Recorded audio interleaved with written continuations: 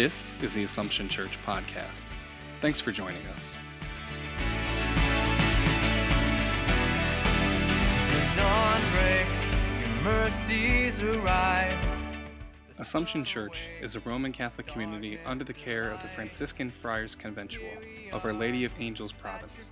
It is a community of faith which is active in service, and its ministries bring the gospel message of peace, reconciliation, and love to Syracuse and all of central New York.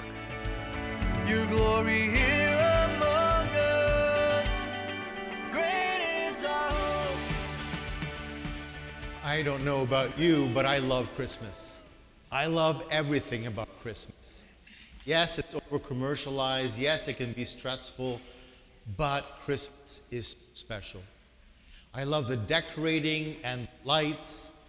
And as I get older and the winters get longer, it seems to make so much sense that we put up lights in December that come around the solstice, and they light up our night.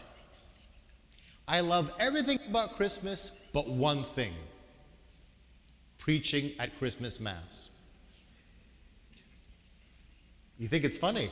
It's terrible. Preaching at Christmas Mass only to be done by preaching at Easter Mass. You wonder why. I don't like preaching. In fact, I love preaching. And Sunday after Sunday, I can usually, I don't go too long to keep that promise. But there's something about Christmas that is so big. Christmas is like huge.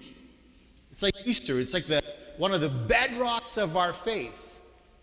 To try to come up with a homily that can carry the weight of this feast is very intimidating for me.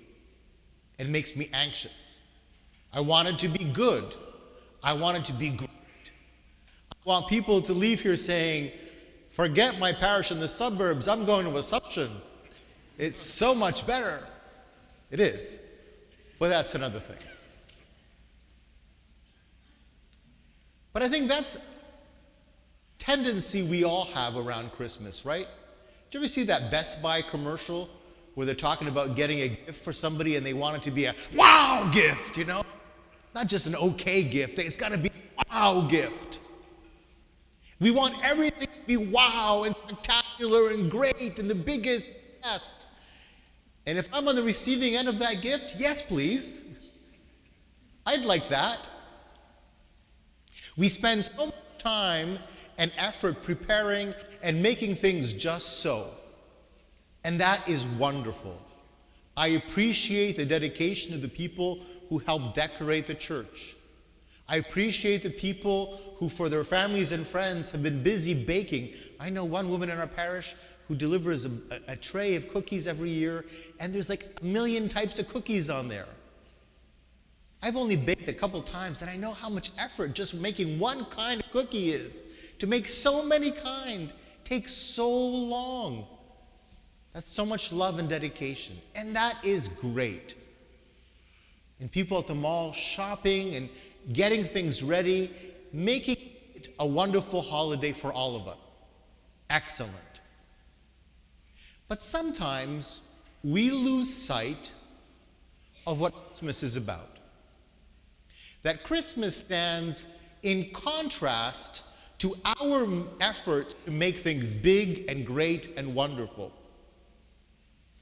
Christmas, in its very, very essence, is ultimately simple and humble and pure. Jesus comes as us, God becomes flesh and as a human being, born in a stable. His message is first preached to shepherds, people who are outside the town because they smell so much. Nobody wants to be around them. They're rejects. That's who God goes to first. The angel goes to them.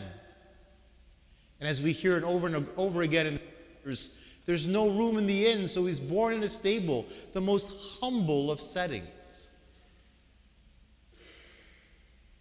The reason this story unfolds in such a humble way is to impress on us that the gift is not on the outside,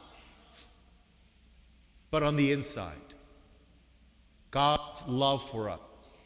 It's not flashy, it's not spectacular, but it's there and will always be there for you and for me. You know, somebody said to me the other day, I finally realized that whether I have the best turkey, the best decorations or not, Christmas is still going to happen. Christmas is not what we do, but what God does for us. God is born into our world to save us from our sins and to bring us a path of love. That doesn't mean we don't have to do fun stuff. That's important too. But we do it grounded in a place of confidence that we're okay in God. That God will be there for us at all times. That God's got our back in the person of Jesus. No matter what we face, what ups and downs come our way during the coming year, God will be there for you and for me. And our efforts are wonderful, but they're icing on the cake. The cake is Jesus. So I invite you and me, because so often we get caught up in the anxieties of having everything perfect, to say, I'm going to let it go a little bit. What happens tonight, what happens tomorrow, I'm going to do my best, but I'm not going to be that guy, that woman who worries. I'm going to let it go and really let the spirit of Christmas come through me. It doesn't take much. All it takes, and this is also true for those of you who got dragged here to Mass today and don't really want to be here, not even sure what you believe about Jesus or not. We know you're here and you're welcome.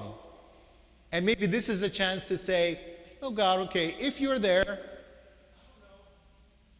me some of that peace. Let's all of us ask to touch our hearts.